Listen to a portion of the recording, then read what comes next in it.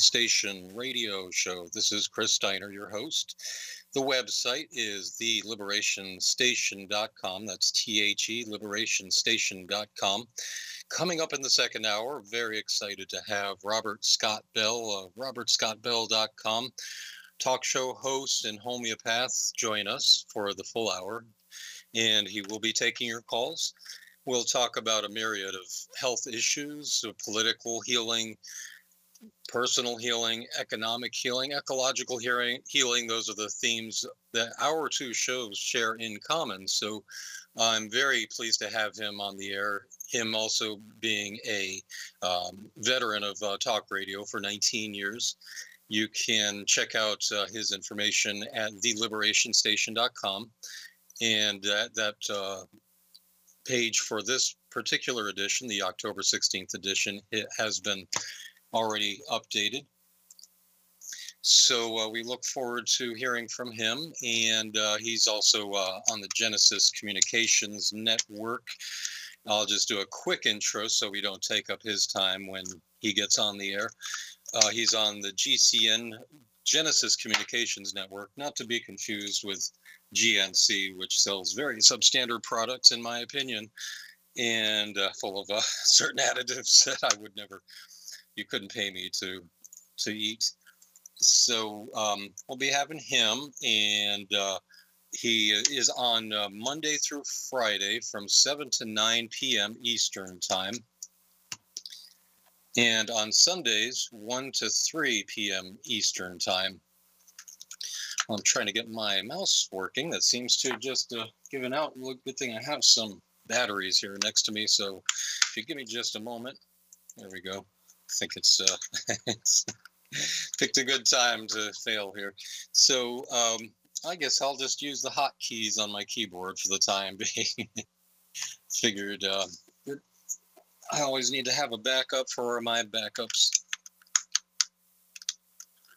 And we also have announcements to make here. If you give me just a moment as I work my keyboard. All right.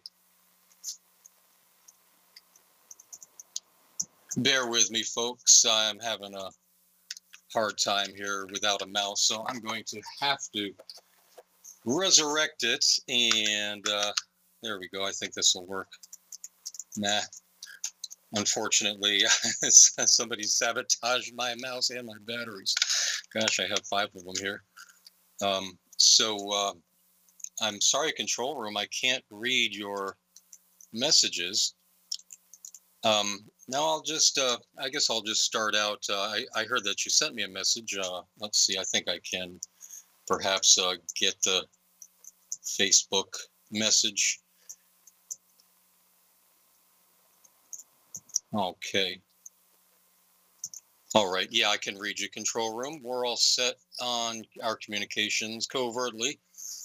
Now, to start out, just a quick announcement that coming up tomorrow, Wednesday, October 17th, in St. Petersburg at Central Cafe is a free film screening of Drone. That's at Community Cafe, 2444 Central Avenue. That's 2444 Central Avenue in St. Petersburg, Florida, 33712. That's St. Pete for Peace. If you'd like to connect with some great folks and have some group support over videos like this that you can watch together, Drone, the documentary Drone, follows people on both sides of the drone technology.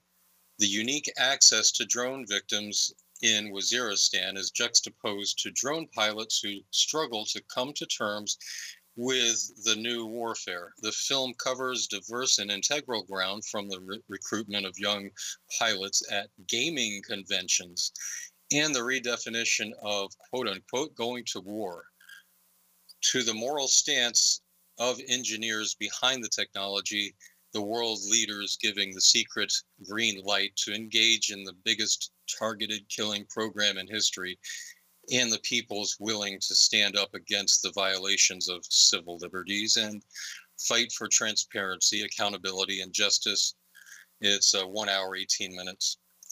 Now, we do have an escalation in the drone attacks by Tyrant Trump, even more than Barack Obama, the butcher, and the bushwhacker before him. So this is still a very prescient issue, even though it's not very much covered by the false left, the false liberals, and even those who claim to be anti-war, pro-peace, but are not, because they just won't criticize our current president, whether he's this president or at the time Barack Obama, over this issue, the cowardly issue of drone bombing folks without any kind of due process, without any regard for collateral damage of those around the target who get injured and murdered. So that is a Community Cafe tomorrow, Wednesday, October 17th from 4:05 to 7:05 p.m., 2444 Central Avenue, St. Petersburg, Florida.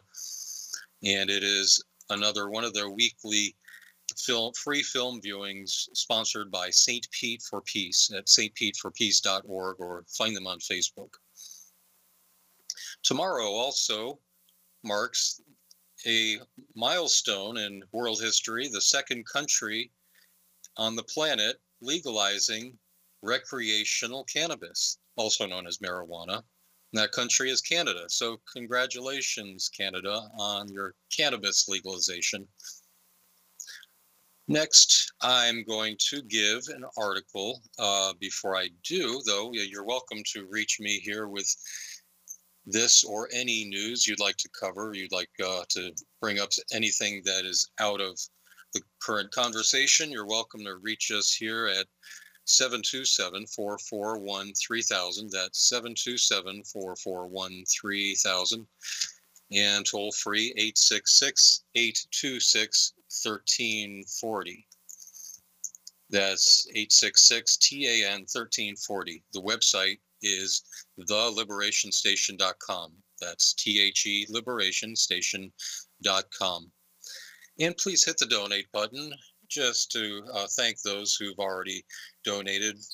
Though I'd really like to turn this hobby into something that's more community sponsored, so that I won't have to get sponsors, although I may have to make a hybrid community sponsored, corporate sponsored radio show, in which case I really don't want to do that, but in which case I would have to reluctantly perhaps not promote those products and services that I truly believe in, because I wouldn't want to offend a sponsor. So I'm encouraging the community listening, if you want the show to continue as a completely unbiased community-sponsored show, then please just hit the donate button with whatever you're able to afford there on the homepage on theliberationstation.com. The article now I shall cover is, now that I have the mouse working well, is from the Children's Medical Safety Research Institute. That is the cmsri.org.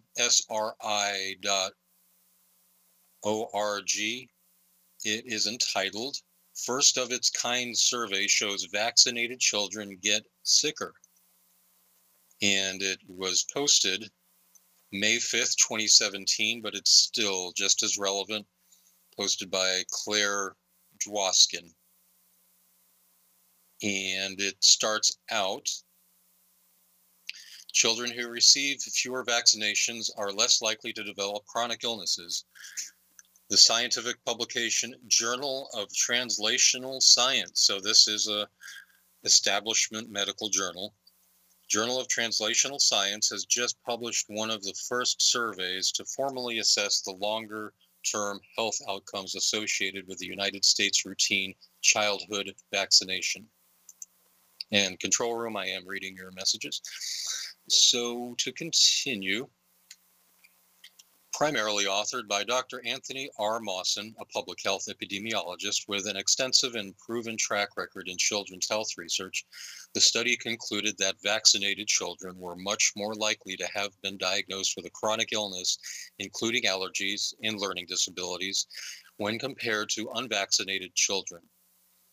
And by the way, just to interject, as Robert Scott Bell pointed out recently, I just need to correct that. You can't unvaccinate someone once they've been vaccinated, unfortunately, because you can't remove the effects of something that's been injected, especially, or you can't unswallow something that you've digested similarly. So, as Robert Scott Bell, our next hour's guest, is pointing out, that we should start using the term non-vaccinated. Now, continuing the article, in addition, 7.5% of the 666 children, that's an odd number, in the study had been diagnosed with a neurodevelopmental disorder, or NDD. The carefully designed cross-sectional survey focused on responses from 415 mothers of 666 homeschooled children between the ages of 6 and 12. The study was divided into 3 subgroups: fully vaccinated, partially vaccinated, and unvaccinated, or to correct that, non-vaccinated, each comprising roughly 1/3 of the sample. Participants were asked about physician diagnoses of 40 acute and chronic illnesses.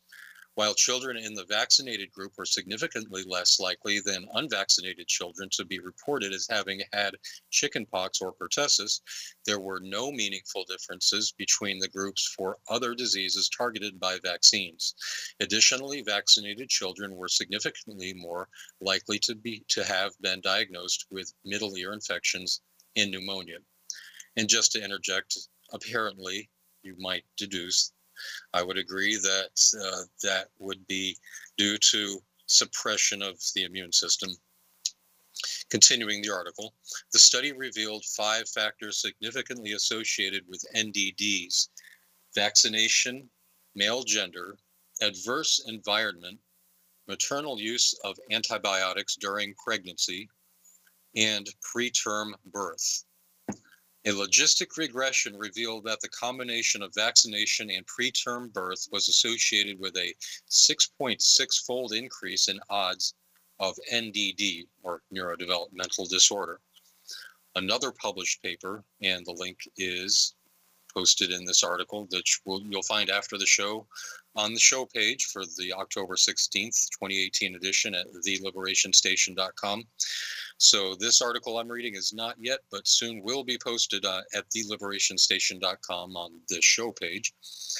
Linking to this, another published paper revealed similar findings, but with an even higher 14.5-fold increase in odds when compared to a term birth, that's a birth of a full 9 months or greater, without vaccination.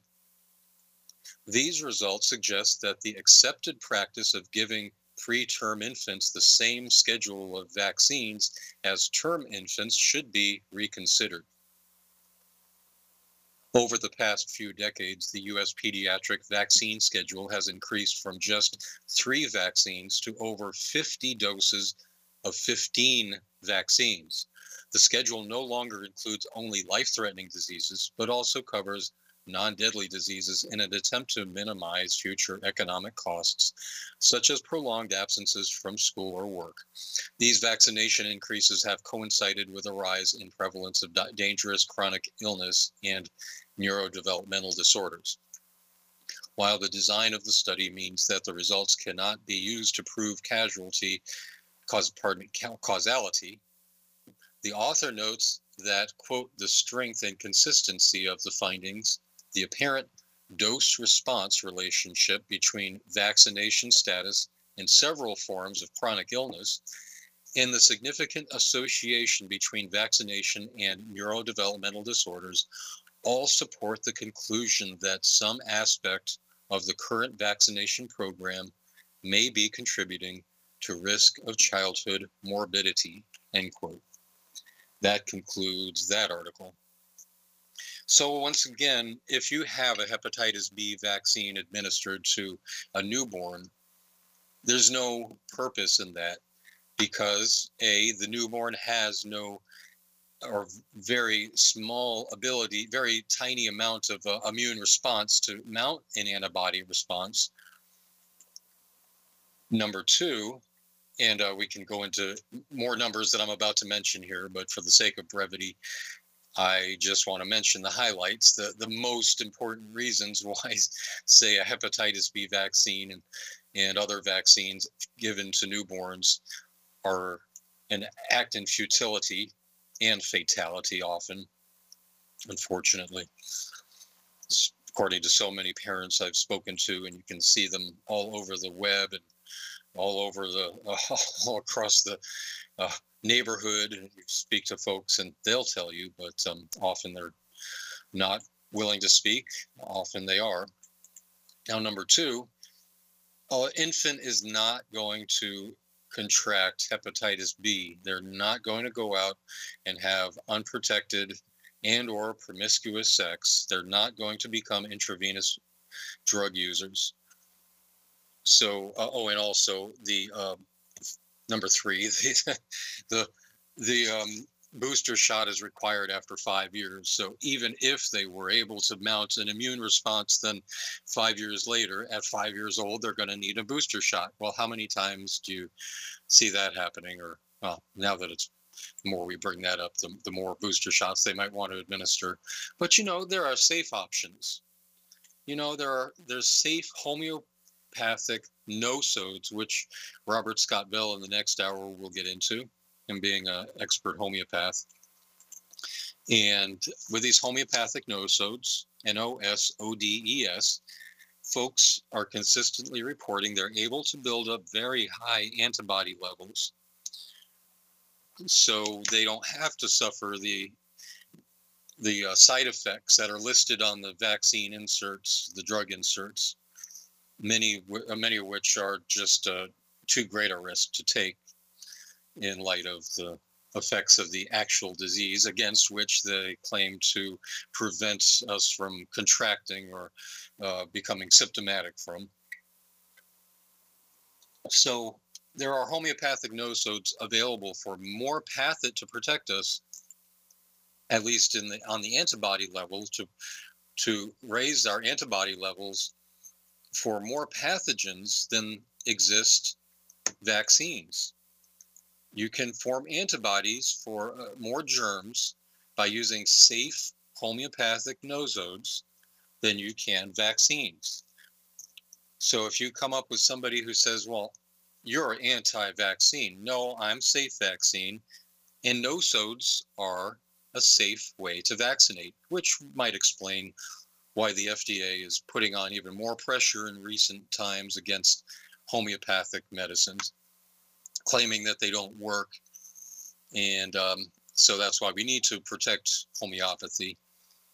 Now, they say that, well, there's such dilute amounts that they couldn't possibly work. Well, homeopathy has been around for over 200 years. So, up until around 1910, very popular, the Flexner Report of 1910, Rockefeller-funded Flexner Report, which put out the call, the pep rally that, we need to squash all these homeopathic medicines and natural, herbal, and otherwise safe medicines so that we can introduce our petrochemical-based medicine, so-called medicine, coal tar-derived medicine drugs with horrible side effects at high cost.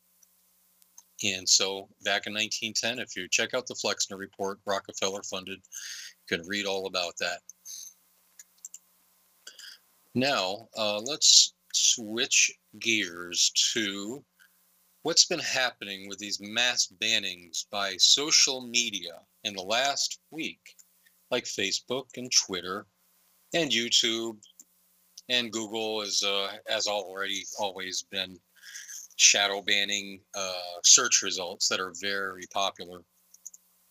So that if you can search for something, you find it on one search engine like Bing.com. Surprisingly, that is owned by Microsoft, but it's more accurate. The next option I would say is DuckDuckGo.com. That's another great meta search engine. You can search the web that also utilizes search results from other search engines, including Google. And it's anonymous, so it doesn't report back who is searching, that you are searching, and what you are searching for. So the government, of course, the government helped with the seed money with In-Q-Tel to start out these operations like Facebook and Google. So who knows how effectual congressional hearings would be.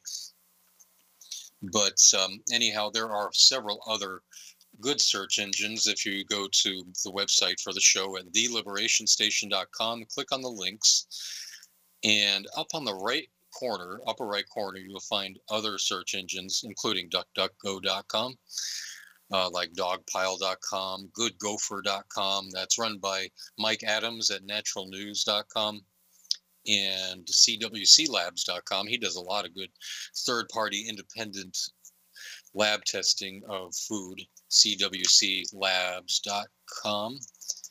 And then there is Lukol, Lukol.com, metacrawler.com, search.disconnect.me, as in M as in Mary and E as in Edward at the end there. Then SEARX.me, startpage.com, yandex.com. So there are other search engines that will give you more accurate results, because several times I've seen when I go to Google, I search for a search term, it does not show up. And I go to the other search engines like Bing.com and DuckDuckGo.com are my next go-tos, as I said. And those search engines show me all these popular recent search results. And it's just obvious that Google is not a good search engine anymore, unfortunately. It is at times for many things, and it is an option that I still use if I have the time, but my time is precious, so I'm going to start spending it with DuckDuckGo.com, then Bing.com, and then Google.com, and then I'll go through the others if I am on a fierce research frenzy.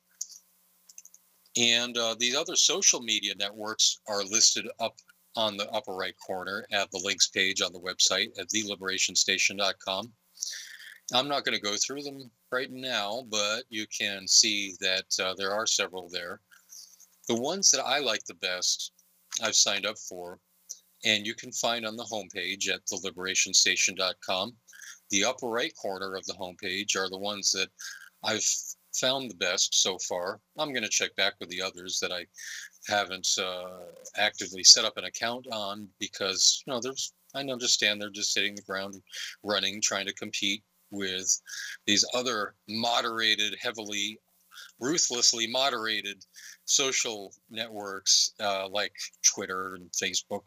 So I'm going to hope that they improve and check back with them.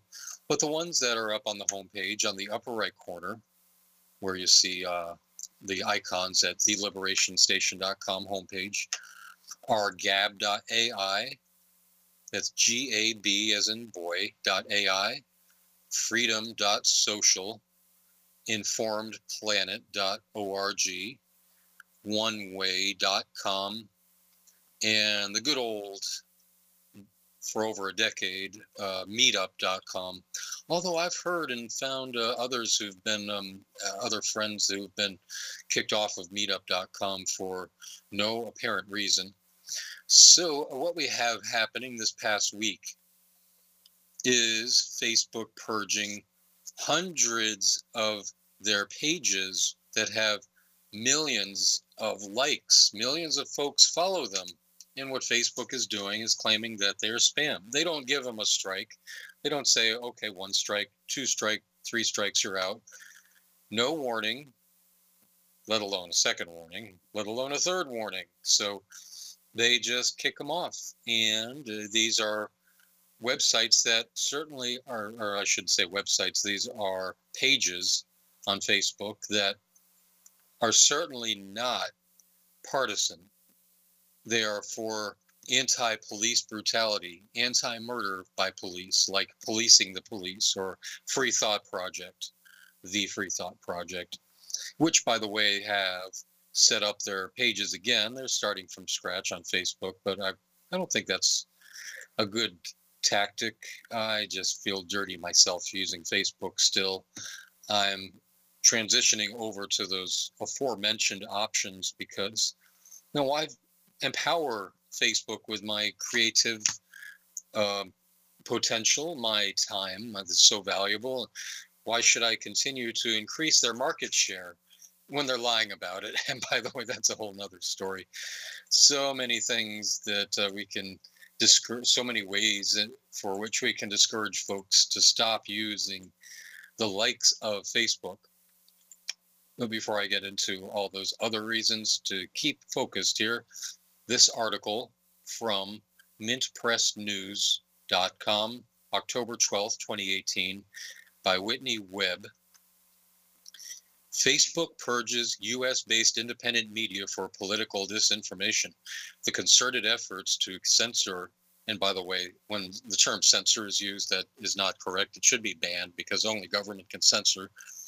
Only the government can tell someone, well, you're not allowed to, your free speech, your protected free speech, contrary to the First Amendment. Now, if somebody cries fire in a crowded theater, if they try to endanger others with their free speech, if they try to call out for a hit publicly, if they put out a warrant, say dead or alive on somebody, offering a reward perhaps, then that is certainly not allowed, and there are laws against that.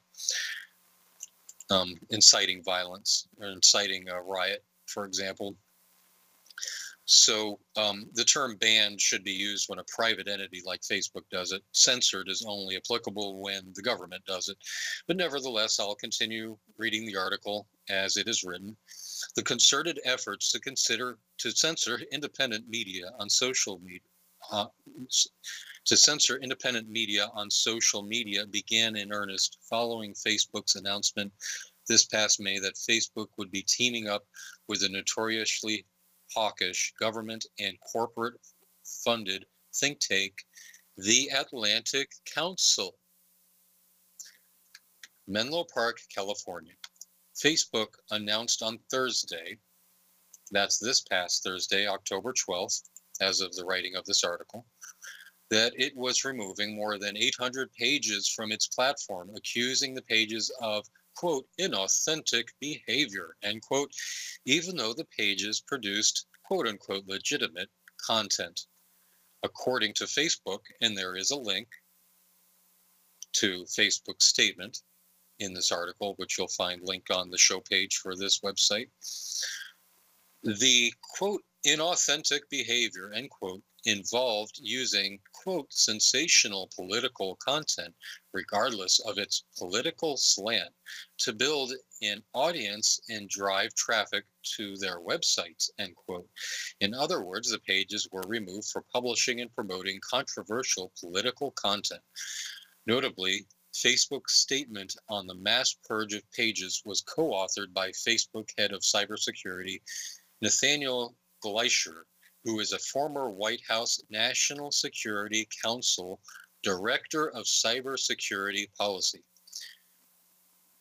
So just to interject, we can count on him to warn us, warning, we have rumors of wars and cyber wars. So we must retaliate, whether it's against a government, we can retaliate militarily, or if it's against someone speaking against our government, we can retaliate by pulling their Facebook page. Continuing the article, Twitter also banned many of the page, and there's a link to the RT article, Russia Today article.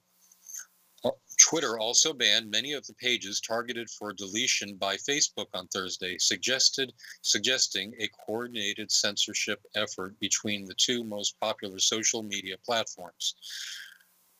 Many of the pages banned had millions of likes, such as the Free Thought Project, 3.1 million likes. You know, that's 1% of the whole U.S. population, just to interject, by the way. To continue the article, Antimedia, 2.1 million likes, Cop Block, 1.7 million, and Police the Police, 1.9 million. Several of the pages that were deleted on Thursday had been targeted by Facebook in recent months, both through new censorship algorithms and Facebook's controversial team of quote-unquote fact checkers.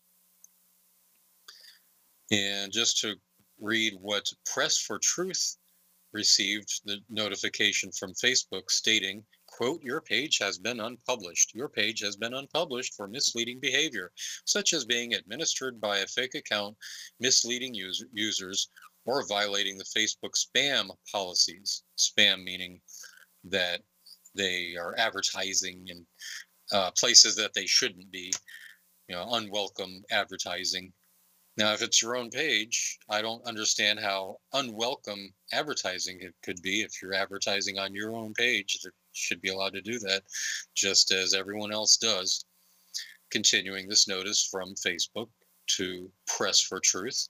This goes against the Facebook page's terms and Facebook community standards, which help keep our community safe and respectful. If you think we made a mistake, you can appeal and we'll take another look. And that concludes that notice. That's Dan Dick's operation, by the way, who is very much, I would say, in my opinion, is very progressive-minded, but he's a real progressive. He sticks to the progressive ideal of anti-big governments, anti-police state, anti-war, anti-war for no good reason. And so he had his page pulled. You can't have a real progressive showing up the fake progressives, the fake opposition, as there's so many of them who no longer are pro-peace, as Dan Dix is. He does a lot of great interviews. To continue on this article, John Vibes writes, well, hundreds of activist pages were unpublished today. I hate to say I told you so, but we lost every single page we have access to. And John Vibes is an administrator for the Free Thought Project. Ford Fisher, Facebook just purged hundreds of independent news pages. A lot of these pages were run by very real-life friends of mine who worked hard to build them. This wasn't an attack on fake news. It was an attack on the non-corporate media. Rachel Elise writes, Facebook took down my page with nearly 70,000 followers, labeling it as quote-unquote spam. When I have spent 4 years working to build that page up and using it to post the articles I wrote and videos of my reporting, this is so incredibly wrong and is affecting hundreds of similar pages. If your page was also deleted and if you would be interested in possibly answering a few questions for a story, send me a message or leave a comment below. Thanks. Continuing the article. For instance, the Free Thought Project had been flagged earlier this year as quote-unquote fake news by Facebook. Quote-unquote fact-checking partner organizations, including the Associated Press and Snopes, which in my opinion is quite non-credible. Continuing this article. In one case, a story published by the Free Thought Project was flagged as quote-unquote false by the AP. The story, which detailed the documented case of Senator Jeff Merkley, Democrat from Oregon, being forcibly removed from a Department of Homeland Security migrant detention center that had once been a Walmart, was marked false because the AP asserted that the article made the claim that Walmart was housing immigrants for DHS.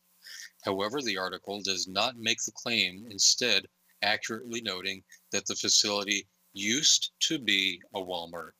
Censorship algorithms had also greatly affected traffic to the recently deleted pages for much of the past year.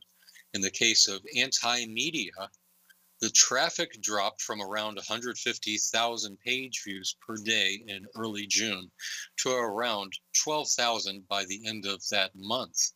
As a reference, in June of last year, Anti-Media's traffic stood at nearly 300,000 views per day.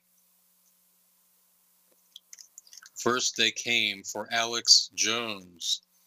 Thursday's purge of various high-profile independent media and activist pages follows the cross-platform social media banning of controversial far-right firebrand Alex Jones and his website InfoWars. Jones was banned by both Twitter and Facebook in August for allegedly violating community standards, and the move sparked fears that the mass banning of Jones from the platform would create a precedent for increased censorship of other less controversial media sites.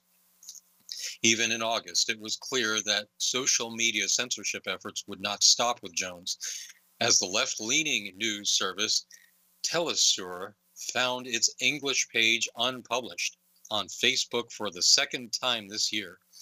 The page, which had nearly 400,000 followers at the time of its removal, had been unpublished without explanation, and no apology was issued for its removal after Facebook restored the page's functionality. Prior to August, some pages that promoted natural health, along with the political news, had been banned from Facebook this past June. There's a link to that at Mid-Press News, another article. One such page, Collectively Conscious, saw its Facebook page with over 900,000 likes and followers deleted without warning after Facebook said the page, quote, violated its terms of use agreement, end quote, but did not state which terms had been violated. Other similar pages, such as Nikola Tesla and Earth We Are One, were likewise suddenly deleted without explanation. These efforts to censor independent media on social media began in earnest following Facebook's announcement this past May that Facebook would be teaming up with, there's an article again on another article on Mid-Press News, teaming up with the notoriously hawkish think tank, the Atlantic Council. According to Facebook, the Atlantic Council, which is funded by the governments of the US, UK, and the United Arab Emirates, as well as US weapons giant Lockheed Martin, among other corporate sponsors, would serve as Facebook's, quote, eyes and ears, end quote, in its efforts to clamp down on, quote unquote, disinformation and, quote unquote, fake news. The Atlantic Council's Digital Forensics Research Lab, DFR Lab, has a poor track record of accuracy, and there's a link on that from Russia Today, has a poor track record of accuracy in flagging fake news and fake accounts, often identifying the accounts of actual people as Russian bots for merely disagreeing with establishment narratives. Mint-Press News, a target for live burial. Though Mint-Press News social media pages have not been shut down, Mint-Press was targeted on Thursday by Instagram, which is owned by Facebook. On Thursday, Instagram threatened to remove Mint-Press's account for including a cartoon by Karl Zlatov that depicts Israeli snipers targeting journalists in Gaza, which Mint-Press had published in April. Let's see if I can pull that up. Yeah, the notice reads from Instagram to Mint-Press, which, by the way, the site again is mintpressnews.com. This notice from Instagram reads, your post has been deleted. We removed your post because it doesn't follow our community guidelines on hate speech or symbols. If you violate our guidelines again, your account may be restricted or disabled. And it's from that, again, August 26th post. Let's see if this is worth reading. Community guidelines. We want to keep Instagram a safe place for everyone. And we ask that you treat other members of the community with respect. Even if you don't mean to offend, remember that we created these guidelines to support and protect our community on Instagram. When hate speech is being shared to challenge it or to raise awareness, we may allow it.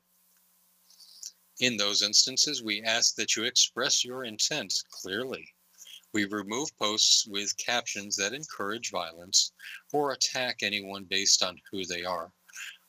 We remove specific threats of physical harm, theft, or vandalism. Continuing the article, that was the notice from Instagram. To continue with the article, Instagram stated that the image violated Instagram's hate speech and symbols policy and did not give MintPress the option to appeal that claim. Such an appeal would be based on the fact that Israel has a long history, and there's a link to counterpunch.org on that.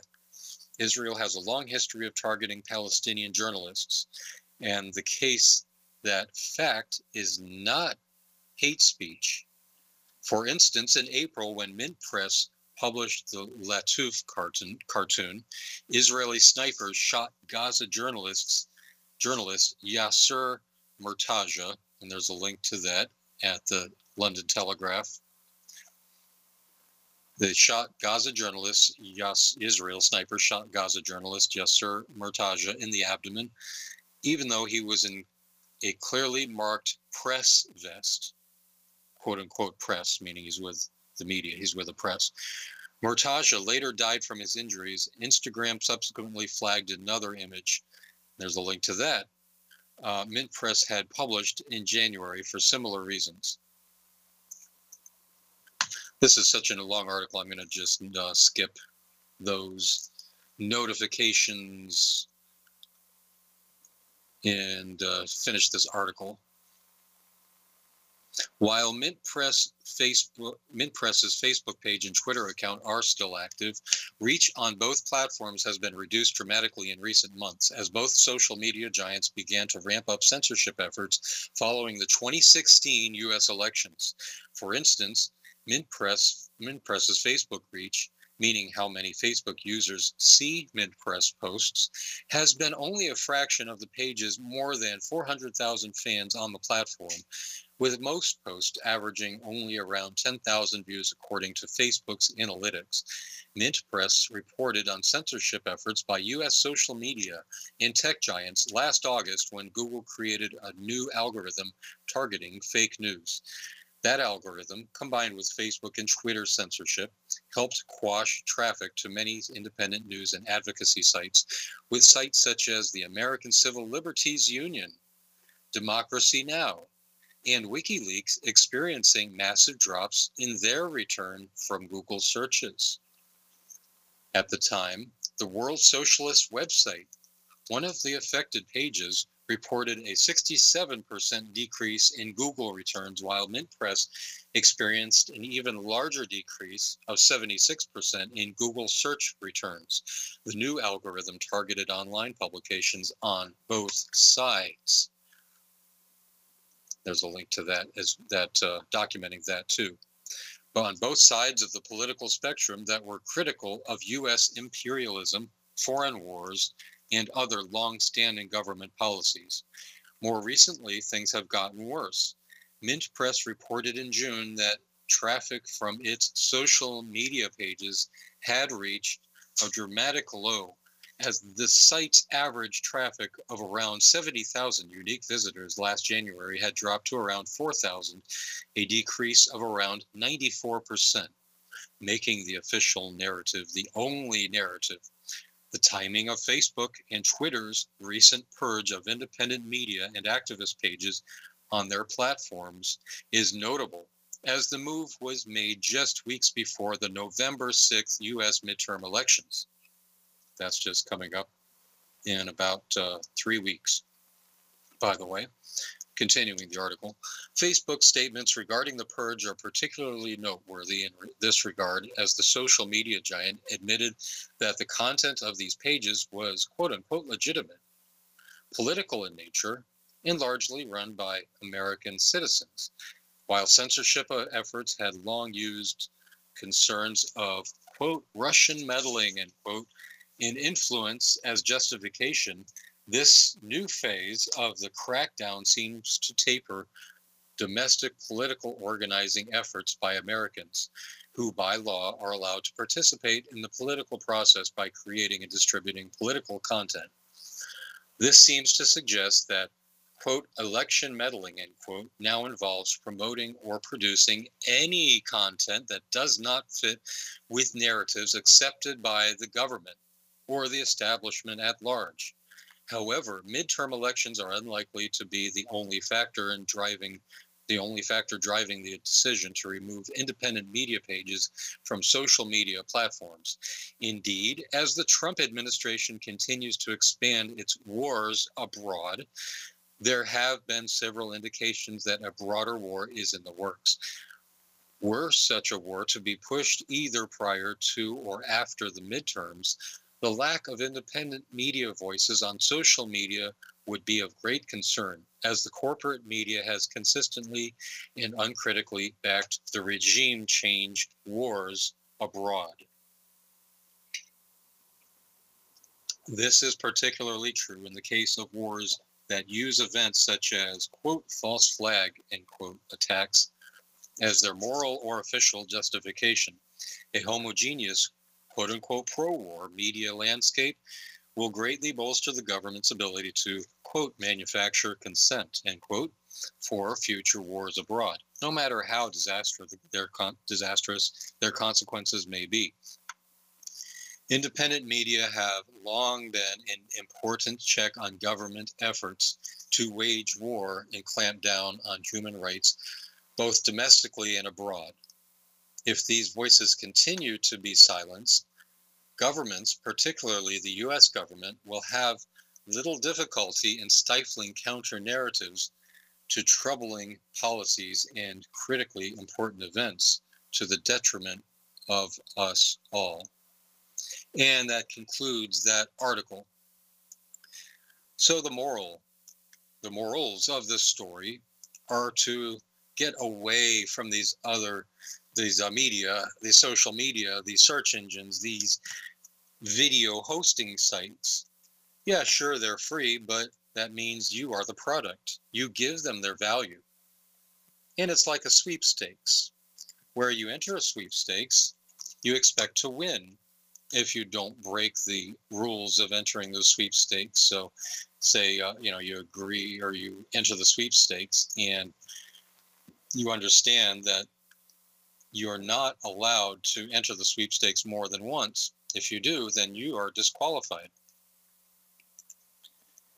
And so if you are removed from those sweepstakes with anything that disqualifies you, then you have a right to sue.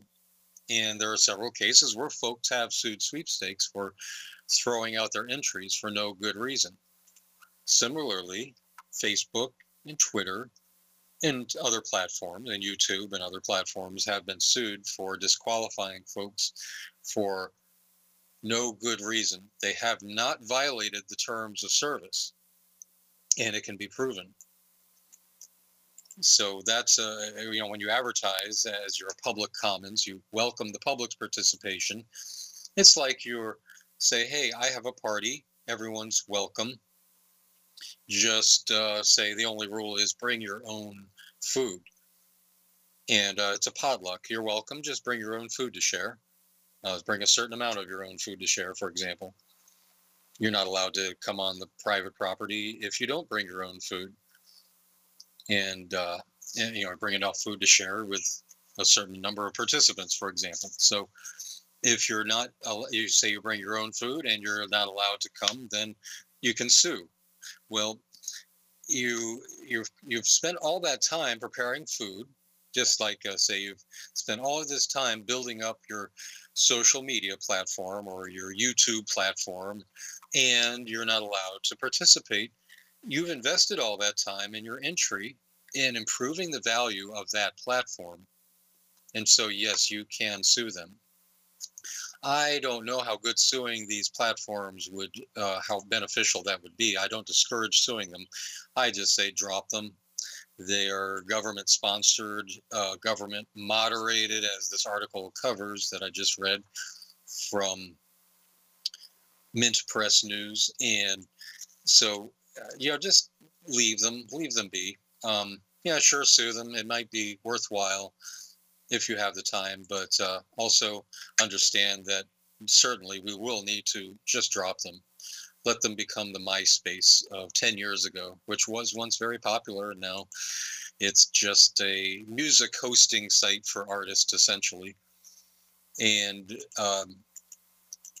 YouTube has become just such an incredible adversary to our right to post videos. They just keep on deleting videos, demonetizing videos, meaning folks who used to make money all by their YouTube videos, the commercials that are played over their videos, interspersed with their videos, they have been demonetized, meaning that they can't make money anymore, so they have to resort to Patreon. And then their videos are just totally removed from YouTube, so they have to find these other video hosting sites, which are springing up. And you can find them again on the upper right corner of the links page on the show website at theliberationstation.com. That's THE liberationstation.com. Mike Adams mentioned earlier of naturalnews.com, cwclabs.com, and goodgopher.com, the anonymous meta web search engine. He is also starting out a very promising free video hosting site called real.video. That's real.video, and it's really gaining traction.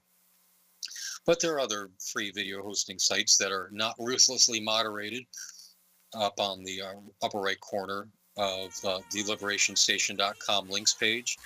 And I encourage you to keep visiting the website. Don't rely on social media. You're going to have to go to individual websites like the show website. Well, coming up in the next hour, stay tuned. We'll have Robert Scott Bell joining us. TheLiberationStation.com is the site, so stay tuned. We have an exciting guest coming right up. Every breath is significant. Each action precious. We're so needy, greedy. Let's make it happen. If we come together, we can do something amazing. More power to the people.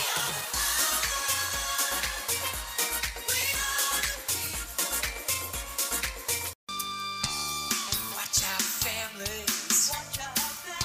Your baby's a target for medical charlatans to immunize. They make kids autistic and then they deny it. Don't trust their propaganda. They're telling you lies. Hippocrates said, don't hurt your patient. Modern medicine has forgotten his words. First do no harm. First do no harm. First do no harm. That's what's wrong. First Do No Harm by the Refusers. Welcome back to the second hour of the Liberation Station radio show, October 16th, 2018 edition with your host, Chris Steiner. That's me. And we have now joining us Robert Scott Bell of the Robert Scott Bell Show, 19 years. He's been doing the show, and brief intro is that he served on the board of American Association of Homeopathic Pharmacists from 1999 to 2001, currently serving on the board for Trinity School of Natural Health, and continues to provide direct support to those in need and works with physicians on their toughest cases.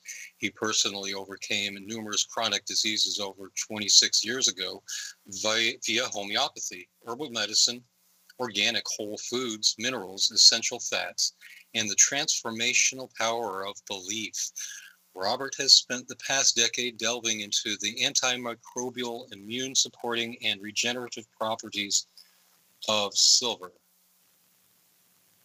As a homeopath, he has dedicated his life to revealing the healing power within us all. Robert is the father of two vaccine-free children, Elijah, 17, and Ariana, 11, with his wife, Nancy. Robert Scott Bell co-authored Unlock the Power to Heal with Ty Bollinger. His radio program, The Robert Scott Bell Show, broadcasts live 7 to 9 p.m. Eastern Time, Monday through Friday, and Sundays 1 to 3 p.m.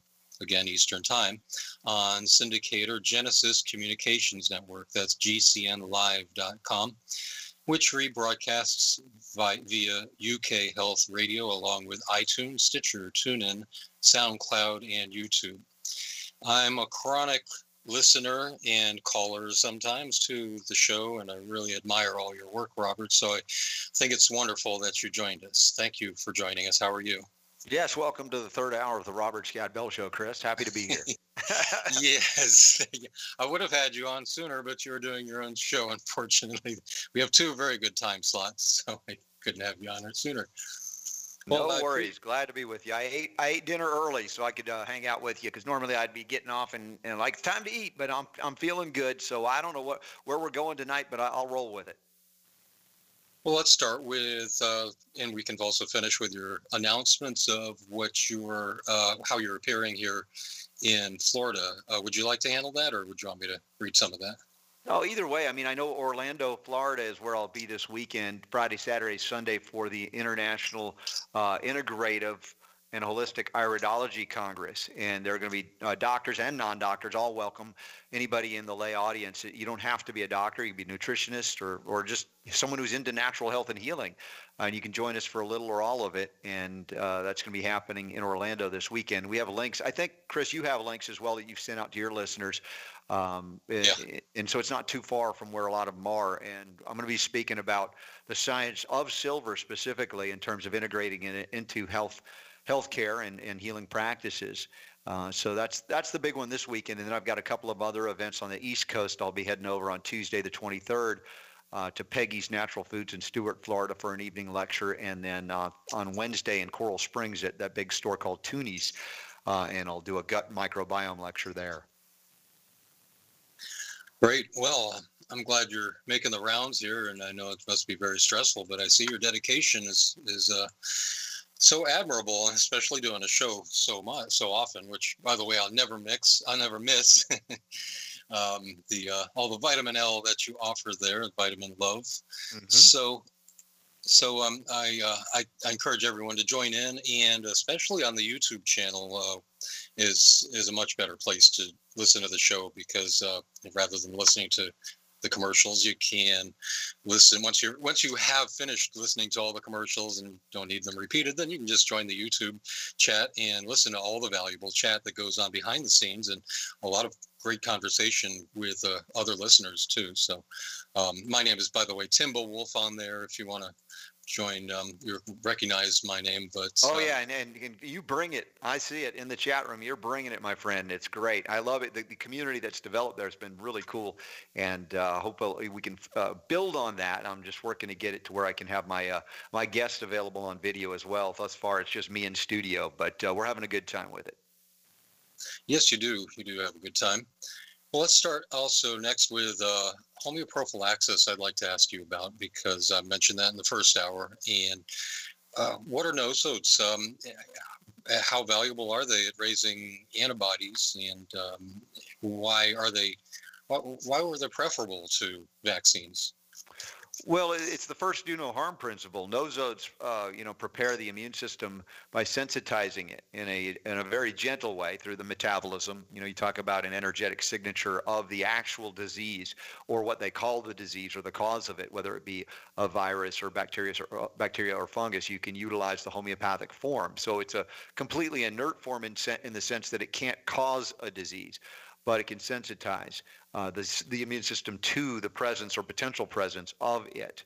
Again, this process is done by taking an original substance, neutralizing it, and then serial dilution and succussion, which is how you make a homeopathic medicine. So you have something that can never be a problem, can never cause harm, but can sensitize. Now, with vaccination, as it's done in a modern context, and vaca meaning cow, originally it was the genera cow pus. They opened up your arm and shoved that debris in there, and it ended up with sepsis and losing limbs or dying. And that's the concept of vaccination. They've just taken it to a slicker PR level, but there's still a lot of unknown debris in it. sometimes viable replicating viruses or bacterial content or fungal content, any number of things. They try to neutralize it with toxic components like mercury or aluminum or different antibiotic preservatives. So it's an absolute mess. You wouldn't put it in a baby's bottle, yet they inject it into children and, of course, adults as well. So I don't like to get it confused, although the concept of homeopathy, sometimes they say it's like vaccination, but that's more isopathy. But it's done differently because vaccinations can actually cause disease, whereas the homeopathic form called nosodes cannot. So nosodes are safe, is that right? Correct. Yeah. And I don't even say everybody needs them. We were so attached to this concept of we can't survive without vaccines that when we give up on that and realize how dangerous they are, then many people say, well, I've got to do something. So you have nosodes, homeoprophylaxis, and it's safe to do that. I have access to them, and I've used them for my children when necessary. It could help you get through some of these things in a crisis, certainly much faster. But the idea that we should avoid these diseases like chickenpox and measles is ludicrous. In fact, it's making us weaker as a species. But there are some scary diseases, so to speak, that we might not want to encounter. Or if we do, they're not necessarily communicable, like tetanus, right? We can do the homeopathic form of tetanus rather than having the DPT shot, which is a combination which can be devastating. Oh, absolutely. Sorry, Robert, there, if I ever do drop off, that reminds me, you can just take over the show. I just had it on mute for a moment there. I'm really amazed that since I learned of nosodes from you, that there's so many folks I've spoken to since who have had success in raising their antibody levels shown on a blood titer test. And I think that ought to be accepted in lieu of dangerous, often deadly vaccines. And I'm surprised that it isn't, in cases where it's mandatory, say if you're working at a healthcare facility or government, other cases where you've agreed to. But it is accepted, like where I'm near where I live in Hillsborough County, they accept for animals a antibody blood titer test to show that their antibodies are high enough that they don't need a vaccine. But there's an extortion fee involved in that of $300 in order for them to accept that blood titer test. So Right. Yeah, it's a good point. And the thing is, what you're saying is not supposed to be possible, right? You take a nosode, a homeopathic form, and there's not really substance, relatively speaking, like a vaccine. And they say it's impossible for that to occur. I do remember, and this was many years ago, back in the 90s, a woman who wanted to go to nursing school, but they told her she had to have the MMR, the measles shot. And she tried the nosode for the measles.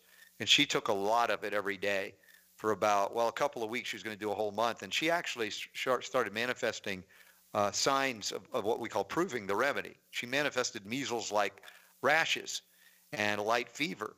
And then she went in for a titer test, and just as you said, Chris, she tested that she had antibodies, and yet she never had measles. So that tells me, if you're confirming with other people you've spoken to that they've been able to elicit an antibody response, that's powerful. It says that it isn't necessary to have the physical presence, that the mere echo, shadow, or energy, or vibration, or signature of it is enough, that the body is much more sensitive to energy than molecular reductionist vaccine cultists would have you believe. Oh, absolutely. God's loving prana or chi or organ or whatever you want to call it. It's the healer. What's the term for when homeopathic remedy stimulates a response?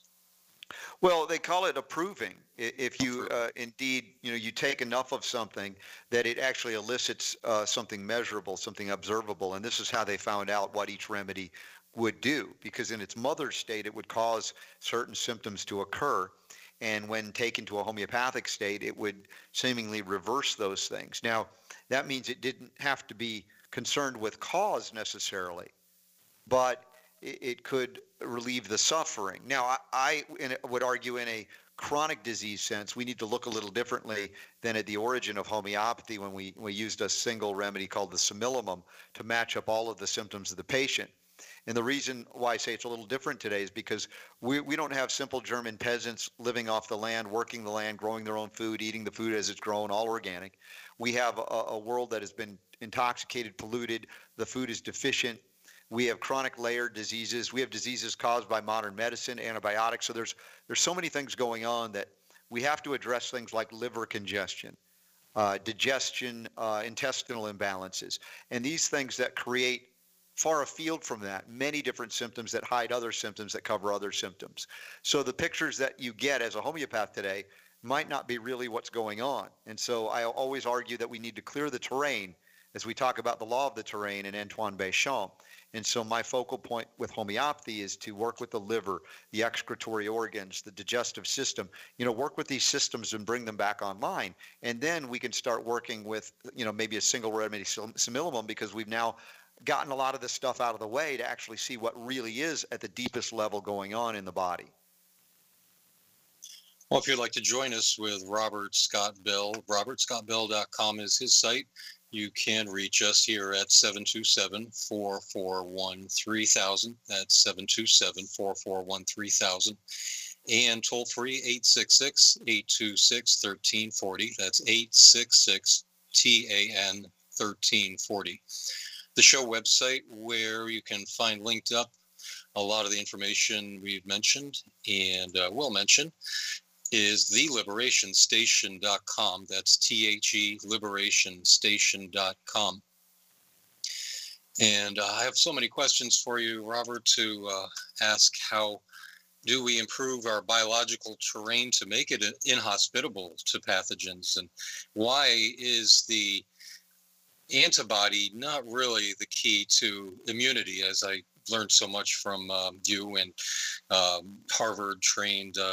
Harvard Medical School trained Tetiana Obukanich. Yes. Yeah. She's a PhD immunologist, in fact. And I love it when we have people at that level that, will actually validate. Not that I need the validation, but it's fun for those people that need it to see it and hear it. And, I've been saying that the antibody is not sufficient to protect you from any given disease in and of itself, that the immune system is much more complex and multifactorial. And that if you have an antibody for chickenpox, you can still get shingles, which is caused by the same virus. When your immune system is down, why is your immune system down? Well, maybe your gut microbiome is imbalanced due to antibiotic use or chlorine and fluoride in the water. Maybe you've been under incredible stress, which depletes your minerals, especially selenium. If you've got undue viral activity, that's indicative of a selenium deficiency, not a lack of antibodies or an abundance of antibodies. So it isn't about a memory issue for your immune system. It's about the function of your immune system, which is, like I said, way more complicated than just eliciting an antibody response. And what kind of selenium do you advise? Well, 100% whole food forms of selenium because, in the health food store industry, there are, things like sodium selenite, selenomethionine. Maybe there are elements of these things that occur in food, but when you isolate them out or even chelate them, it isn't necessarily the way they appear in food. So I use the Innate Response selenium, which is the brand. Megafood is their health food store brand. And I don't make anything off of their sales. I'm just saying what I use clinically because I don't have any problem with taking an abundance of it when necessary without concern. All right. Yeah, selenium is wonderful. I hear that so many folks have recovered from cancer, skin cancer, or growths that are non-cancerous just by taking selenium. They come back when they stop taking it, so they resume, and then their growths or cancer goes away. So that's an amazing thing. Prevents viral replication too, right? Oh yeah, it's a big part of why we see viral activation. People that have different herpetic things like cold sores, even we see the lack of selenium. And again, this can be stress induced or it can be just dietary insufficiency. But under stress, we will be depleted, or in the presence of certain heavy metals. We'll have problems with selenium levels being maintained or not replenished. And in this case, viral activity can increase exponentially. So I look to say that what we can do with micrograms of selenium far outweighs what people claim they can do with grams or thousands of milligrams of vitamin C. And by vitamin C, not the ascorbic acid or other ascorbate isolated. What's a whole food form of vitamin C you like? Yeah, that's another controversy because, the pharmaceutical complex makes vitamin C, ascorbic acid, and even the ascorbate form. It's like, BASF, and these are big pharmaceutical companies. And vitamin C is not what they say it is. In fact, it's a complex group of things in the plant world, in the natural world. So finding a true whole food form, you're not going to find it in abundance. You're not going to find grams of it, right? That has to be isolated and extracted in a different way chemically. So what they're doing is what I call vitamin C chemotherapy. And it's not to say there's never been a benefit achieved via that, like some physicians are using intravenous vitamin C and doing things that seemingly are helpful, but I don't find it consistent. Whereas with the adequate supplementation of a whole food form of selenium at the proper amount for those in need, we see consistent results, not spotty or hit and miss results. Yeah, I've seen vitamin C used for sepsis, or that there's studies for it, and I think that ought to be. I don't know if it is become more popular, but I think in such emergency situations that it ought to be. Would you happen to know about if the hospitals have begun using vitamin C at least for sepsis?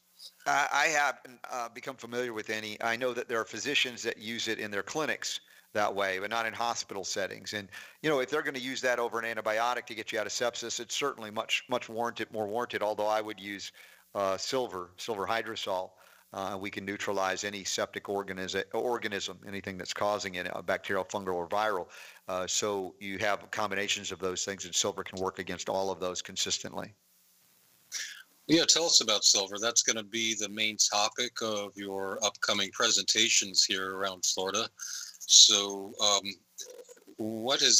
how can that help with, by the way, sepsis, for those who don't know? So tell me if I don't understand the definition, but it's basically poisoned blood, I guess, too much toxicity in your blood, and usually taxes your liver and your kidneys. Yeah, and usually they point to a massive growth of microorganisms, pathogens, they'll call it, bacterial species, infection. But yeah, blood poisoning at that point. We obviously have to help the liver. Selenium is clearly critical for liver health. We can utilize other methods with homeopathic drainage or detox remedies. We could also utilize chromium, which plays a role, again, 100% whole food form for liver function.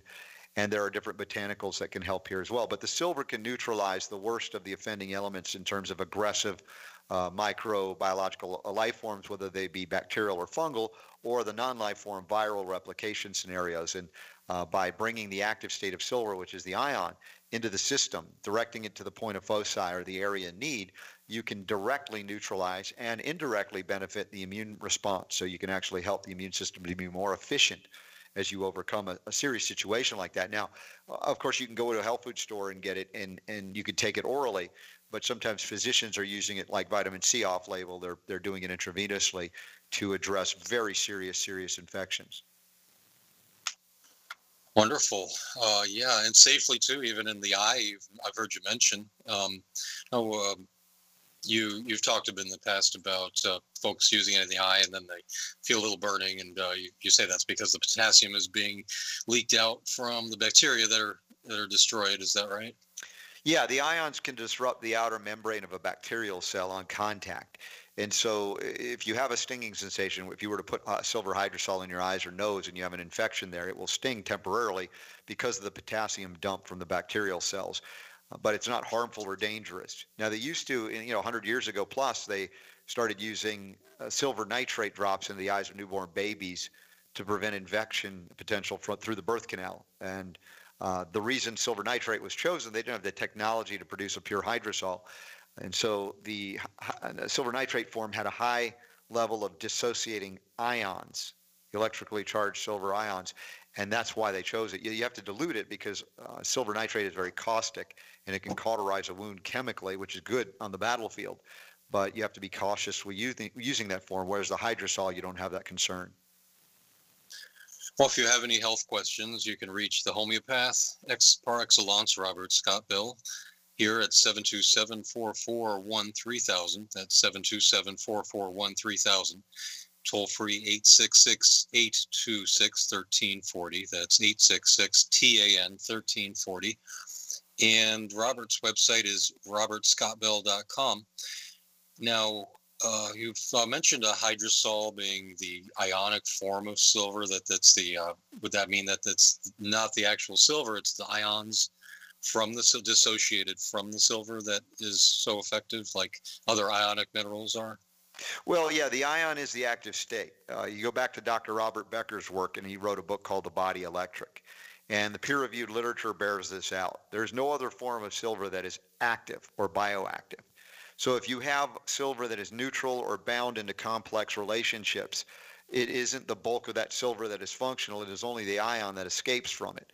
The hydrosol is unique because it has about 96, 97 or more percentage of the total silver content in that form in a pharmaceutical grade purified water with a small percentage of nanoclusters, very small. So you have incredible amounts of surface area for oxidation interaction so that you can release additional ions. But the vast majority of colloidal silvers and other forms are mostly neutralized forms of silver with a very small percentage of dissociating ions, meaning that the vast majority of the total silver content, something could say we have 500 parts per million, you think that's more than 10, when in reality you have far less active silver in a 500 ppm concentration because of the compromise you have to make to throw that much silver in the water. And I don't know if I'm making any sense right now, but if it doesn't, just Sure. ask me. Well, the archives are, yeah, anybody's welcome to call up, and the archives are posted at the website, theliberationstation.com. Now, another, what do we say, substance that I've seen you pick up in recent years is Echo Water, the Echo Water ionizers, and I saw a presentation actually just came up today that from 2015 of yours when you had said that after silver, the Echo Water machines impressed you most. So tell us why it's and how has it affected you since you started drinking Echo Water, and why it's so healthy. Well, that whole category of water is fascinating if you're a homeopath. It should be fascinating for all of us. I interviewed in, I think it was 2002, Dr. Batman Gelage. He wrote Your Body's Many Cries for Water. He was an Iranian physician, talked about, you're not sick, you're thirsty. But in terms of quality of water, it's important to me because I'm not a fan of chlorinated and fluoridated water because of the destruction it does to the microbiome as well as the brain and nervous system. So purifying water is important. Now, the technology we're talking about is what they call ionizers, water ionizers. They've been sold to everybody as if the reason they're wonderful is because they alkalize the water, right? They split the stream. You have an acid stream, pH, low pH, and a high pH. And the alkaline was the water that was helping people. But the reality, the technology was good because it created hydrogen. There was molecular hydrogen dissolved into the alkaline stream. And yet, since they didn't know it, they just marketed alkaline water, which you would have to drink a swimming pool's worth to alkalize anything in your body. It's not buffered. So alkalinity was just a marketing tool.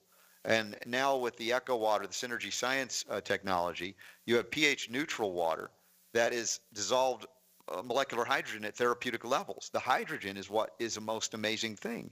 And if you have one of those multi-level marketed machines, if you're not cleaning the electrodes every 2 weeks, you're likely not producing hydrogen. You're only alkalizing the water, which is not really sufficient for therapeutic value. You might have cleaner water if it's filtered. That's great. But if you're spending all that money for a machine, you want to get the full benefit, and that's the hydrogen. And there are over, 600, 700, 800, I don't know, it's growing every day, studies on the benefit, medicinal benefit of hydrogen. And there are a number of ways to get it in the body, but the most primary way is through water, drinking it. And hydrogen being the first element on the periodic table of elements that we know of, it is critical for so many functions, and it can even bind in the body with the most dangerous of free radicals known as the hydroxyl radicals, and convert them into safe water to float them right out of the body. So from an antioxidant perspective, it is much preferable to many oxidative therapies that are out there that people promote even for cancer. I think hydrogen shows a lot more promise ultimately. Yeah, I've seen the decades worth of studies, and I'm so glad I heard you announce that Sayer G at greenmedinfo.com has posted some more recent ones that of which I wasn't aware. So they're very impressive. If you'd want to review them, I don't know if you'd like to spend the valuable time here doing that, but just go to greenmedinfo.com, and in the search bar at the top, search for molecular hydrogen. There are also other search terms online that, because as I commented to you, that there are folks who say there are no studies. Oh, it's just alkaline, Also, you can take baking soda. I can alkalinize my body in other ways with a diet. The great book Alkalize or Die by Theodore H. Baruti was a pioneering work, I think. But, people say, well, it's just alkaline. There are these other properties, the molecular hydrogen being foremost of those, the antioxidant quality, or the more alkaline the water. I know that the machine that you're talking about, or the machine that's just become available from Echo Water, allows you the pH neutral water that doesn't have the setting, I suppose, for alkalinity or not. But if you do choose that, they do have a machine for that, making more alkaline water, which offers a greater antioxidant quality to it. And the lower surface tension of the water makes it better hydrating. So it goes right into the cells immediately. I have a different brand of ionizer that I wish I hadn't bought. I'm not going to mention it, but it does. It takes a much greater level of maintenance, as you mentioned, which I won't go into. But I do like the effects of being able to spray it on the face. Makes the skin a lot tighter. Looks a lot better. Spraying my plants with it, and I know that you have folks who with the Echo water machines who get similar results, no doubt. When they spray their plants, they do a lot better, grow a lot better. They don't get as many bug bites, so I assume that their natural immunity has improved to where the bugs don't find them attractive. So I think that's a good argument against pesticides and herbicides. And if folks want to do search terms, they can also search for those who claim that there are no studies. Well, there are plenty of them, as we mentioned. Search for molecular hydrogen, electrolysis ionized water, electrolysis reduced water, electrolyzed anode water, electrolyzed oxidizing water, which I believe would be the acidic end stream, because the water, these ionizers split into alkaline and acid, and alkaline antioxidant water. So those are some search terms. If anyone wants to look up on PubMed or elsewhere, they can find a lot of these. So when it comes to alkalizing, though, Robert, how important is that to in making, as you say, Antoine Béchamp and Claude Bernard were such, if you want to cover the history on that as well, how important is it to maintain alkalinity, to help your body maintain alkalinity in order to be inhospitable to germs, pathogens, even cancer, perhaps? I don't know if you want to cover the C word, but I will. Well, listen, the discussion is fraught with controversy. Talk about another C word, because when you speak of alkalinity, there's a lot of misunderstandings and misinformation, right? There are so many different parts of the body that have different pHs and pH ranges. So it becomes I don't like to talk in terms of alkalinity in a general sense, because it's too general, right? If you eat more of a raw, organic, vegetarian diet, and if you eat meat, make it a smaller part of what you eat, listen to your body cells, there'll be an alkalizing impact of that kind of diet. But I don't think of it in that term. I think of it in terms of, stopping the intoxication of poisons like the acids, or, if we talk alkaline acid, the acidifying nature of what? Lack of nature. Pesticides, herbicides, fungicides, additives, preservatives, flavorings, all of these things tend to have that as a frame of reference if you talk in terms of alkaline and acid. But for me, it's just a matter of clean and not clean. You go back into the Bible, you talk kashrut or kosher, but I think they would have to update the laws today, because they hadn't conceived of a time when man would perhaps genetically modify and poison the entire food supply with toxic chemicals. So for me, getting to the minerals like selenium, this is going to do more to neutralize these toxins than just about anything else. Of course, this doesn't replace the discussion we just had about water and its importance. But in reality, you hear, if you know my radio show, I don't talk so much in terms of alkaline and acid as much as I do clean and not clean, organic and poison, right? And yes, it can manifest that way. And if people are comfortable going there, I always want to go deeper into, all right, which particular body fluid are we talking about alkalizing? And what is the range of pH that is normal and healthy and optimal? Is it the urine? Is it the saliva? Is it the lymphatic fluid? Is it the blood? Is it the cerebrospinal fluid? Is it the stomach acid? Is it the bile? You follow me? That's why I say it's just too general. Yeah, I gotcha. Yeah, that's why I've been so I'm in suspense, thinking of asking you that. So when it comes to chromium, Mhm. what do you recommend, and why is it so effective? Well, the right form of chromium is important, just as we talk about the right form of selenium or any mineral. Is it in a food form for the body to actually utilize it? You know, the controversy of chromium, you heard about hexavalent chromium and the poisoning of certain areas, and then, movies made about that. So any mineral could be ideal or it can be in the wrong form and be harmful. So in the 100% whole food form, it's also known as GTF or glucose tolerance factor chromium.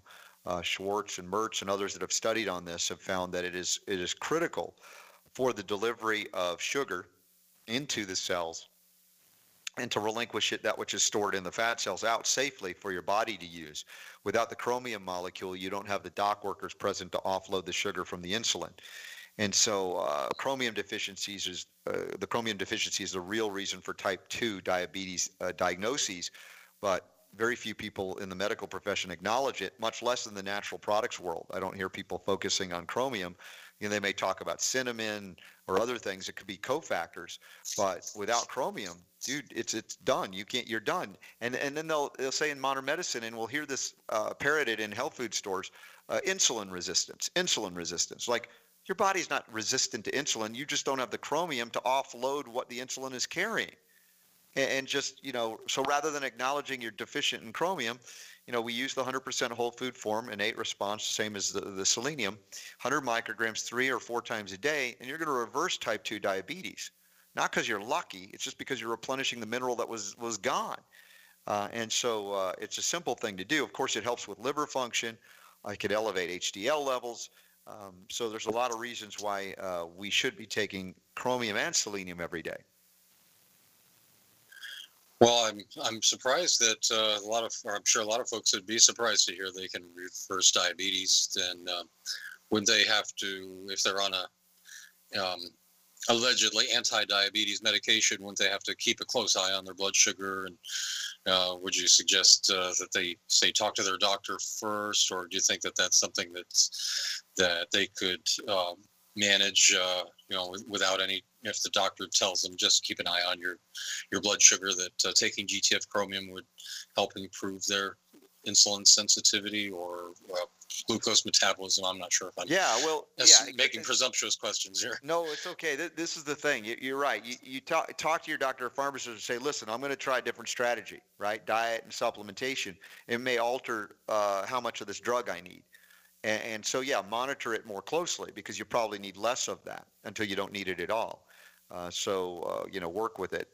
These things are written in Unlock the Power to Heal in the book that I co-wrote with Ty Bollinger too. So we got a lot of good information. And my good friend, nutritional historian and researcher, Nada Doc Chris Barr, has brought a lot of this out, and to the benefit of everybody who's paid attention and applied it. And back on water, how can folks get in touch with you to get an Echo Water machine? Well, if they just go to robertswater.com, it's just a catch-all site that it has the Batman Gelich interview I mentioned on YouTube from 2002, which is fascinating to hear, about a year before he passed away. And but yeah, you can download the free ebook from Synergy Science, and you can reach out to Paul Baratero, my good buddy, and he'll connect you with it. They have countertop units, under sink units. As you said, there you could still get the split stream if you want alkaline and acid. If you just want the hydrogen, then it's pH neutral. It's a simpler machine, less expensive. And if you have the money to buy it outright, that's fine. They're much less expensive than those multi-leveled ones, and they're much more reliable and full lifetime warranty. And you can even finance it for like $20 to $30 a month, depending on the unit you get. Awesome. Well, that's good to see that a machine with this new technology is out there, because I kind of, like I said, regret having bought mine. I was treated, I'll mention briefly, just mistreated by Enagic, who puts out Kangen water. And I had a defective machine, and it was under warranty. They didn't want to take care of it, but eventually I persuaded them to. That's a whole another story.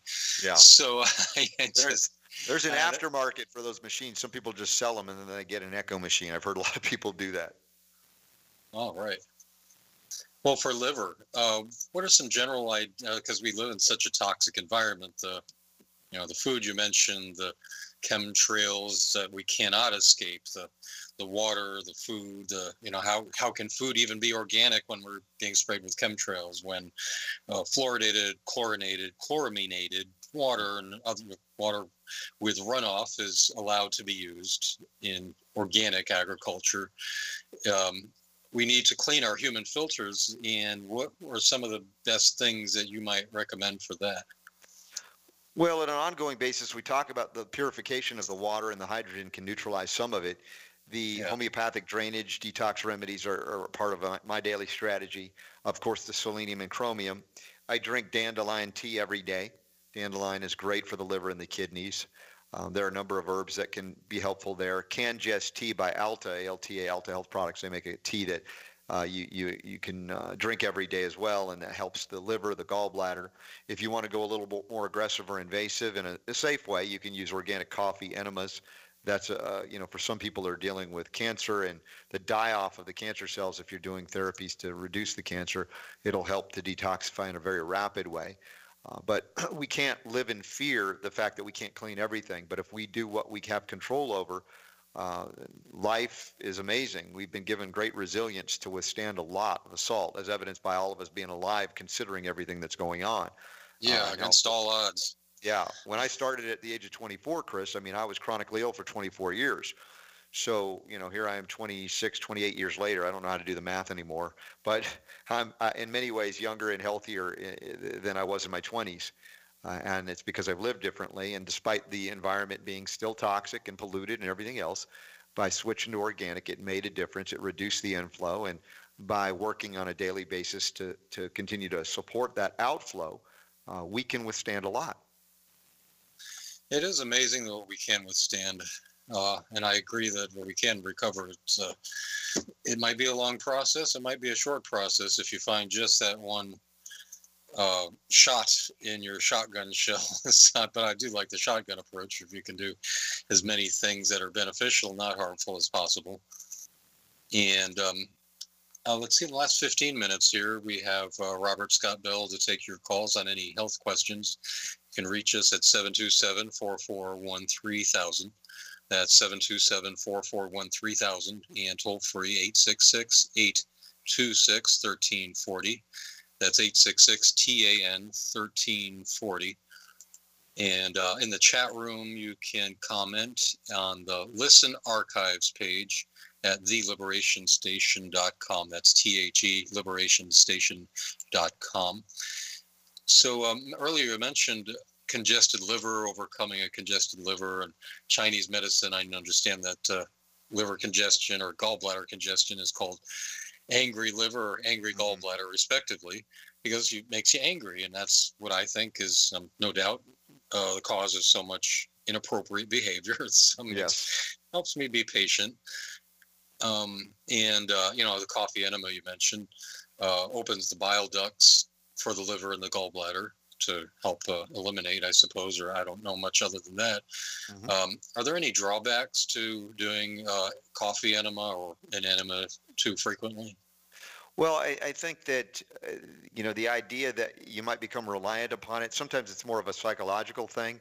But in reality, those that are dealing with massive cancer diagnoses and have had a history of liver dysfunction or congestion, they need all the help they can get. They're in desperate straits. But I haven't seen a patient over the years that has been harmed by them, other than if they have hypersensitivity to caffeine. Typically, the caffeine is being delivered to the liver, not the adrenals. But there are people that are so sensitive that even the little bit can create problems in that regard. So they have to be careful with the quantity or frequency. But by and large, I'm not saying it's necessary for everybody to do, and there are other ways to detox, but it's one of the most profound, rapid, and instantaneous ways to dump those things right back out into the colon and get them out quickly. And what would you think about, or do you know anybody who's done an Echo Water enema or an Echo Water coffee enema, a coffee enema made with Echo Water? Well, yes, certainly we use the Echo Water for that purpose. So I think not only are you purifying it, but if you want, you can use the molecular hydrogen. But there is some dissipation, of course, when you're brewing coffee you're making the water very hot. So I don't think you're going to have a lot of viable hydrogen that's dissolved at that point. But the purification of it is something that is very important. You could alkalize or use even the acid stream, the hypochlorous acid, for purpose in those ways. In that case, you're not necessarily brewing it with coffee. You're using it for different reasons. All right. Yeah, that's something that I've tried, and I like. I think I like the ionized water a little bit better, but I have yet to get an Echo machine. And once I can, I will. But yeah, I think I feel a little bit of an improvement. And now that the electrodes on my machine had been replaced, by the way, that was the problem. Good. Yes. Yeah. They tried to build me for descaling the machine, even though it was a level 3 on out of 5. And they said, well, even when it's a level 4, sometimes it needs descaling. I asked them, well, mine's a level 3, you admitted. Why are you charging to clean the electrodes that you admittedly replaced? And right. Yeah, anyway, that was, I finally won on another point to have them, let them, reminding them that, by the way, you do know that I've had your loaner machine for a month now, and for some reason they didn't know that. This got lost somewhere in their accounting, and once I let them know that, then they were most cooperative, and I returned them. Funny how that works. Yeah. So you mentioned the Silver Allo protocol often on your show. What is that helpful? What kind of folks would be benefited by that? Well, this is one of the more profound rapid recovery techniques for repairing the lining of the gastrointestinal tract. This is a big problem: leaky gut, irritable bowel, diverticulitis, Crohn's, etc. And in Unlock the Power to Heal, the chapter on this is called "The Road to Colostomy Bags is Paved with Antibiotics and Prednisone." And it's a devastating scenario in modern medicine that they have two things in their two types of bullets. Chemotherapy drugs called antibiotics that are indiscriminate, destroy the microbiome, but they also inflame the lining, weaken the lining of the gut itself. So they wipe out the villi, the home for the microbiome, the little rainforest down there. They create leaky gut. So then they go, well, we can't give you more antibiotics, we're going to kill you. So we'll give you prednisone, a powerful steroid hormone, which powerfully suppresses and stops inflammatory responses in the body. So you eliminate inflammation, but it also thins the membranes. It actually weakens the connective tissue integrity, which is already problematic. So you keep going down that road, you end up in the surgeon's office, and they're going to resection your colon, and you wear a bag permanently.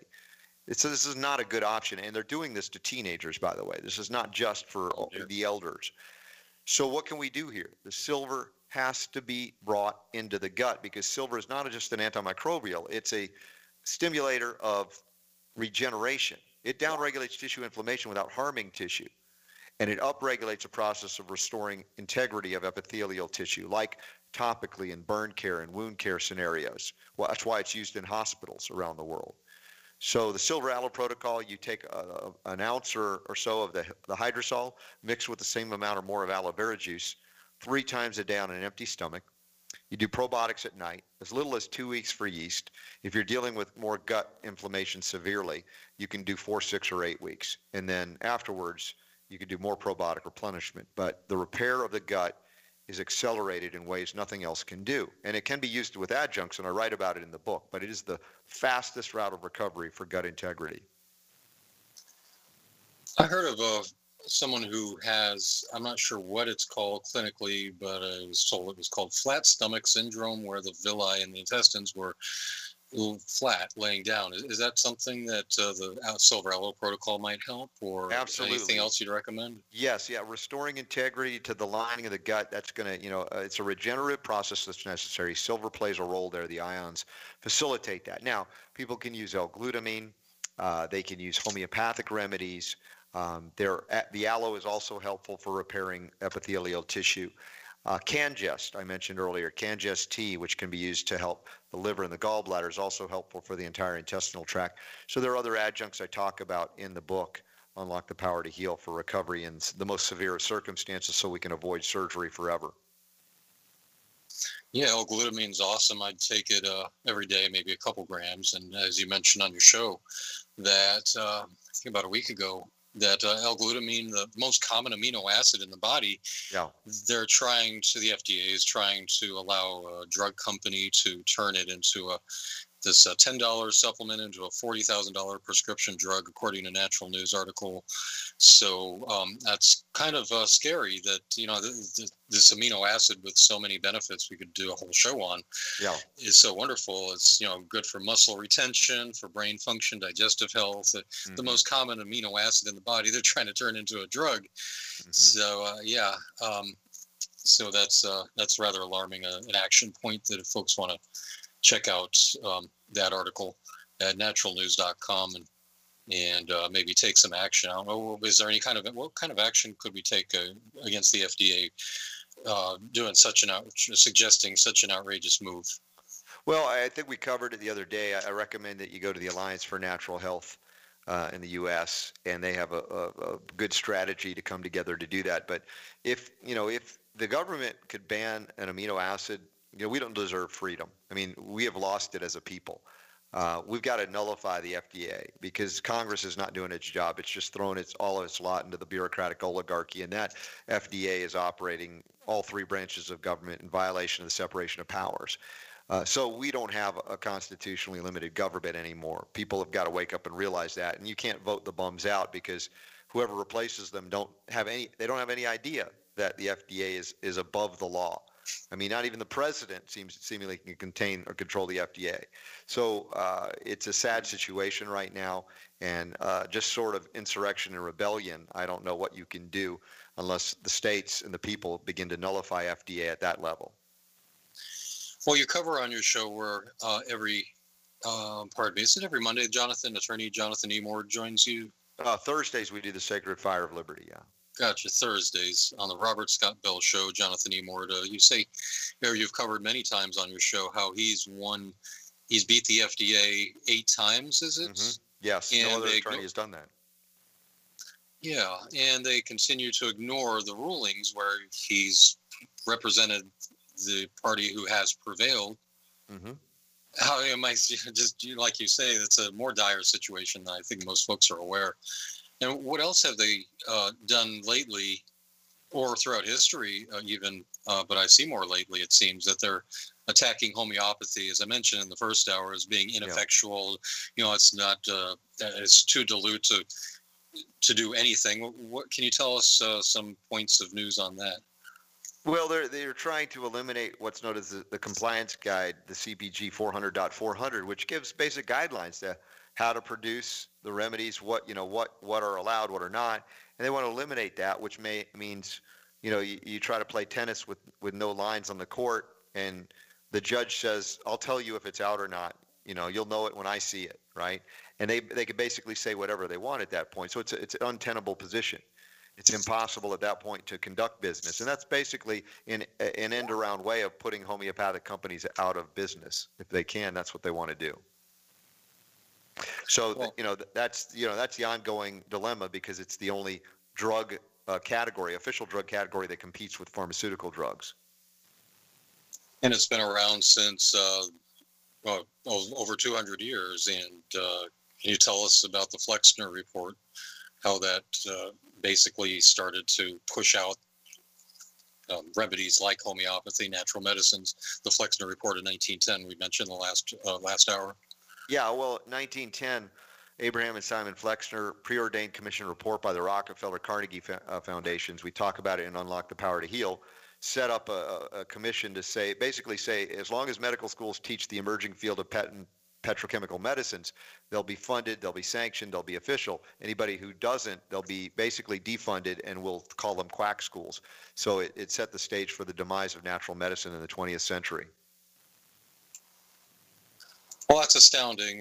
In the last minute or so, Robert, let's announce again that you are touring here in Florida, in Orlando on October 22nd, October 23rd in Stuart, Florida, and the 24th in Cape Coral. Could you give that Coral information? Springs. Coral Springs. Yeah, Toonies on the 24th. On the 23rd will be at Peggy's in Stuart and Orlando for the International Integrative Holistic and Iridology Congress. And that's this weekend in Orlando. Hope to see everybody there. Links are up in the show notes, and I think you have them as well at robertscottbell.com and here.